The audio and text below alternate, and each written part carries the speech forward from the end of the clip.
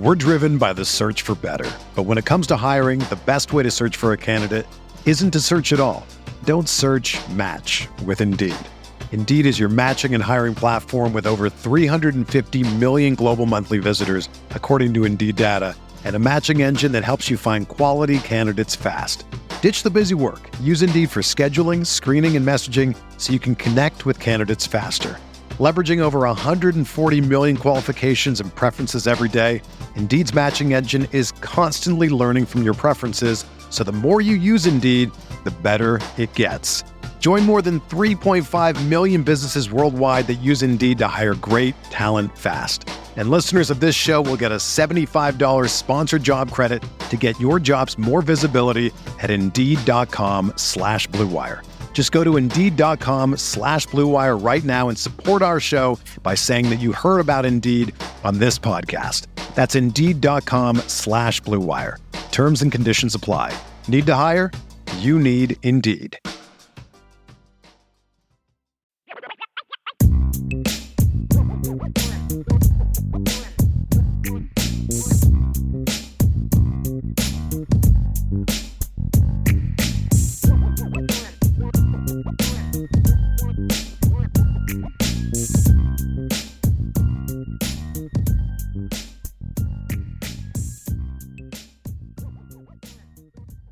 Budweiser's weekday sports beat continues on Sports Radio 960 AM WSBT, along with, well, I was about to see, I'm just in a different headspace today. I'm with Brian Driscoll. Brian Driscoll got you fired up, Sean. That's right. We were just talking off the air, all kinds of fired up. I'll save the more spirited stuff for a little bit. Let's just start with the quarterbacks, since that's what everyone's talking about right now. Let's trying to figure out how I want to go with this. Give me your why don't you just give me a quick evaluation of both Jack Coan and Drew Pyne from what you saw Saturday? You know, I think with Jack, I think the offense still moves better on a consistent basis than him, but the problem with Jack is the negatives are limiting much more so. The sacks, the interception, right, negate a lot of the good things he does. He made, to me, 2 of the 3 best throws on Saturday, but then he also made the biggest mistake between the two, right, that you can't expect a fifth-year veteran to do. And you know, when the fact is, look, the line is what it is. It's not going to all of a sudden be good tomorrow or well coached tomorrow. It is what it is. And the reality is when the line's not playing well, Jack just doesn't have the ability, or for whatever reason, to still make plays. It becomes debilitating for him. And I think that's kind of caused this offense to sputter after he looked so good in the opener. Right. It's why he and the offense have slowly regressed week after week after week. Drew is not as accurate as Jack. He doesn't make as consistently good of decisions that Jack makes because, again, he's a redshirt freshman who hasn't played a lot of football. Experience should help with that. But he's got a little bit more gunslinger to him. Mm-hmm. And things don't have to be perfect. You know, he's shown that he can make plays even when he's pressured or if things break down. And with the offensive line the way that it is, that's added a little bit of a spark, you know, and the fact that he's more willing to stand there and get a ball out and throw it into a tighter window and those type of things. And I think his quick release and his kind of grit as a player and the emotion with which he plays the game, I think is something that has provided this offense with a little bit of a spark. But it's not a magic elixir either, because the offense had a lot of opportunities to score with him in the game, and they couldn't make those plays with him in there enough to win the game either. So, yeah, that would be my evaluation of those two. Yeah, now, this is not a knock on Pyne. It's not a defensive Coan either, but we're comparing these two guys because that's where we are right now, because we're talking about who should be starting and who shouldn't. It seemed to me like Pyne saw a little bit softer coverage, fewer pressures than Coan did, like more 3-man fronts. Did you see the same thing? If so, do you attribute it to the score, his mobility? What did you think? I think it was the score. I think the one thing that Notre Dame is good at offensively is big plays. And if you're Cincinnati, the last thing you want to do to Notre Dame when you're up 3 scores is give up a big play. Let Notre Dame get a quick score. You want to limit possessions. If Notre Dame's going to score on you, make them go down the field and and put together a 6-minute drive kind of thing. And so, we were seeing more 3- and 4-man pressures, and also Notre Dame started doing more and more keeping both running backs into pass pro. I mean, there were times when you had 7 guys blocking 4. Okay, well, you gave good pass pro. Here's the problem. You only had 2 3 guys out running a route exactly. Against 7 defenders. So that's why I say at the end of the day, it's still an offensive line problem, and it doesn't matter who you put at quarterback. But I think the score and the circumstances had a lot to do with why we saw more of that. Notre Dame football is finally back, and there's no need to exhaust yourself searching all over the internet to find Irish tickets anymore. That's because TickPick, that's TickPick, is the original no-fee ticket site and the only one you'll ever need as your go-to for all Notre Dame tickets. TickPick got rid of all of those awful service fees that the other ticket sites charge, which lets them guarantee the best prices on all Notre Dame tickets. Don't believe it?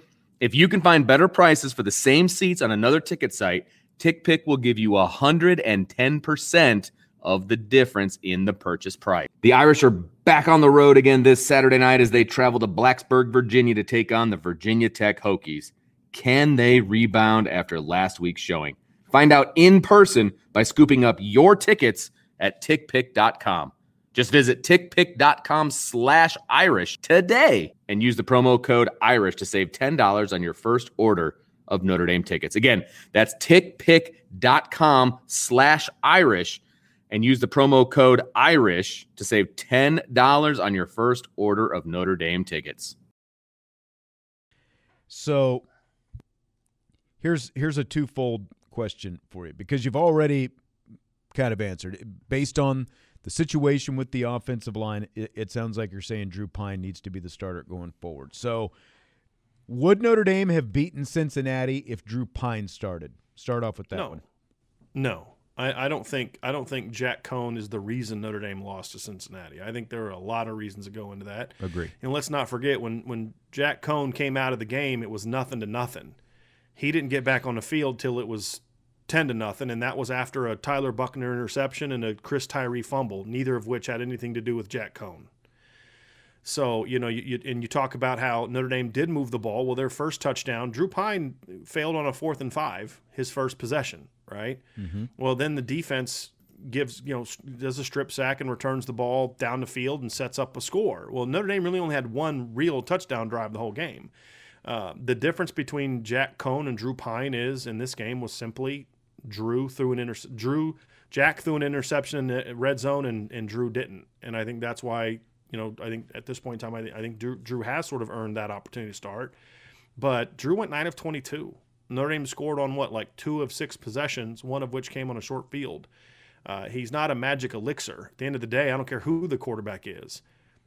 You need a better offensive line if this thing is going to get turned around, no matter who you put at quarterback. That's right. So let me ask you this. Would Notre Dame have beaten Florida State if Drew Pyne had started the season opener? No. Concur with that as well. Yeah. No. Because as I'm sure you've heard, I know you've done probably 3,000 podcasts and message boards over the last 48 hours. There's a lot of people who are just Jack Cohn never should have come here, and I completely agree. I don't think they win at Florida State if they don't have Jack Cohn playing quarterback. Agree. So agree. We all agreed Tyler Buckner needed to see the field this year. Mm-hmm. Does that experiment need to be shelved, at least for right now, considering they haven't evolved what they have him doing since they sprung him on Toledo in week 2? Well, if they're not going to evolve, then yes. So the way that you frame the question, I would say, yes, you need to shelve that if you're not going to evolve. I think you need to nuance it. I think it needs to be more defined. I think it needs to be more of what we talked about this summer. Begin it with a red zone short yardage package. We talked about this on our podcast today. I would have a Tyler Buckner personnel grouping when he goes on the field. You give him his own running back. You put the 2 freshman receivers on the field with him, guys that he's going to be working with every single day, guys that he's comfortable with. Out there, yeah. And say, hey, look, when we get in the red zone, your number's getting called. What you can't see is what we saw on Saturday, where your starting quarterback moves the ball down the field twice. He makes the bad interception, and all of a sudden you throw Tyler Buckner in there, and all that momentum is gone. Or B, Your Drew Pine comes in, hits a 15-yard completion, a 17-yard completion. The Right. offense is going, and then you pull him out and put Tyler Buckner in. And then the drive You stalls. can't have that. Yeah. Right. You can't have that. Tyler's not at a place yet where you can just throw him in the middle of a drive and ask him to run the offense. He needs to have a very clearly defined package, and then as he shows success with that package, you build on that. But I feel like, honestly, here's my issue at the end of the day, Sean. I don't think in the last few weeks any of these quarterbacks have been put in position to be successful. And it doesn't matter who you put at quarterback. They all have warts that are heightened by the poor play of the offensive line and by the fact that in many instances their receivers aren't helping them out either. Yeah. And that's, again, like if you're one of these people who's saying that Drew Pine should have been starting, I mean, that's not going to help Kevin Austin get off press coverage any better. And he was non-existent for half the game, before he finally figured something out. And that's somewhat baffling as well. But like when you look at him specifically, as talented as he is, this is still a guy who is just now finally seeing the field after he's been here for 4 years. So what do you make of Kevin Austin and that whole situation? Well, I think Kevin is still a youngish player from an experience standpoint, and he's been thrust into the go-to guy kind of role. At times he's good, at times he's not. I think all these things are firsts for him. These failures are firsts for him, on-field failures. These successes are firsts for him. I think at the other point too is the two times he's had trouble is against what you and I have discussed in the past, which is when they play physical, aggressive man coverage. Why? Because the Notre Dame receivers have not been, as a group, have not been taught how to beat the press. And until that changes, with better coaching at receiver, you're going to have that. And so then the more you get pressed, the more it kind of gets in your head. And that's exactly what's happening to Kevin. It's in his head. And, hopefully with experience, that kind of gets worked out.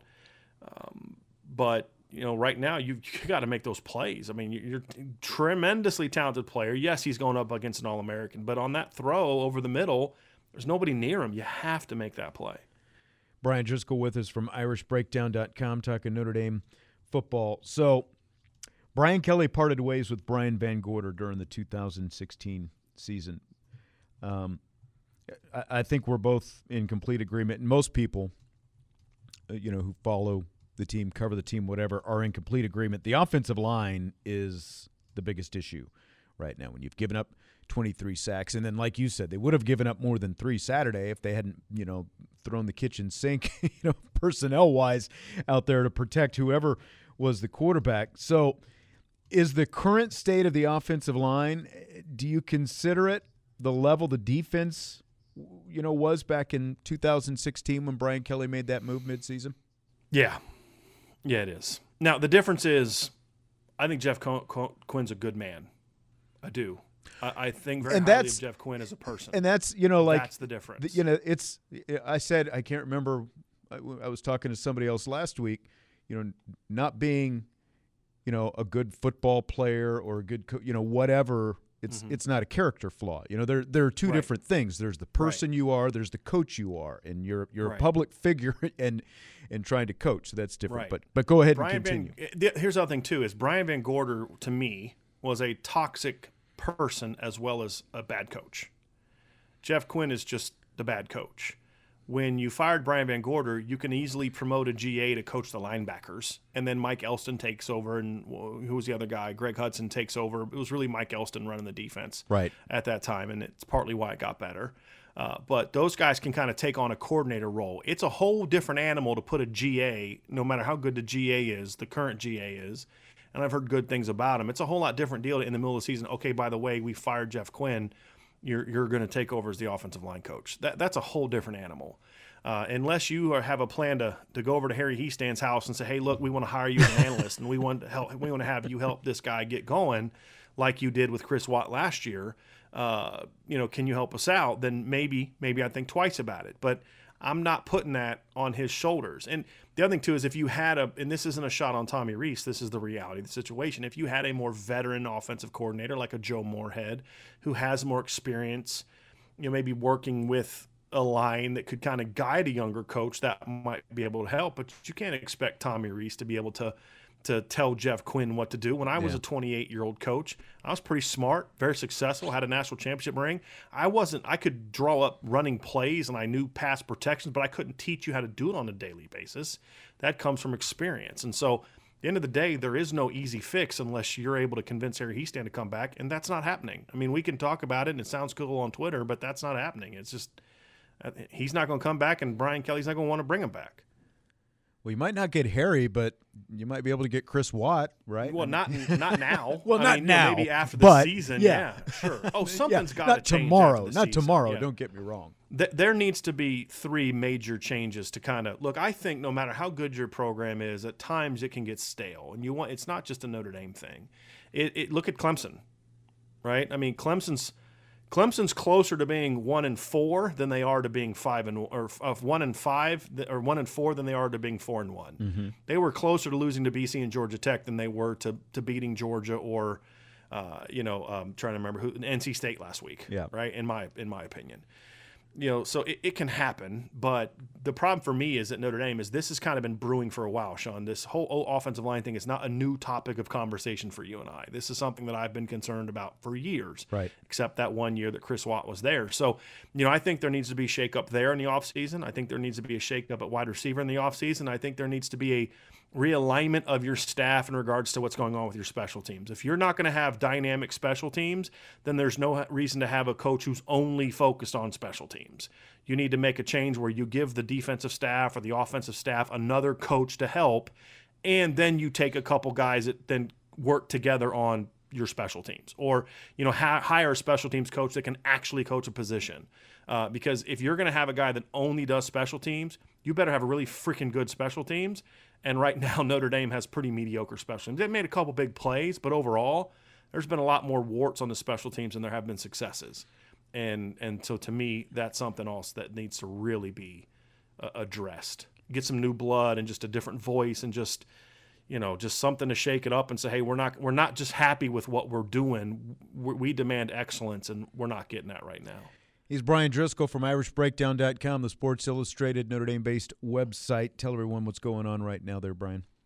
Well, I'm actually getting – we talked a lot about the quarterback, but I'm getting ready to publish an article as soon as we're done. I'm going to proofread it and get it out. It basically says that Notre Dame's quarterback issue, and I use quotes for that, is a distraction from the real problem. That's the title of the article. And the real problem is no matter who you put a quarterback, the problem is not the quarterbacks. There are things that they need to do offensively to protect the quarterbacks better, but at the end of the day, until the offensive line gets figured out, this is going to continue to be a problem. And I can't believe that we're having a conversation about the Notre Dame offensive line being as bad as it is, and there's no excuse for it. And youth, talent, none of that excuses it being as bad as it's been this season. And that's kind of what I try to get to. We can get distracted by, it's Jack Cohn, it's this, it's that. No, it's not Jack Cohn, it's not Drew Pine, it's not Tyler Buckner. It's the offensive line. And if that doesn't get fixed, it doesn't matter who you put at quarterback.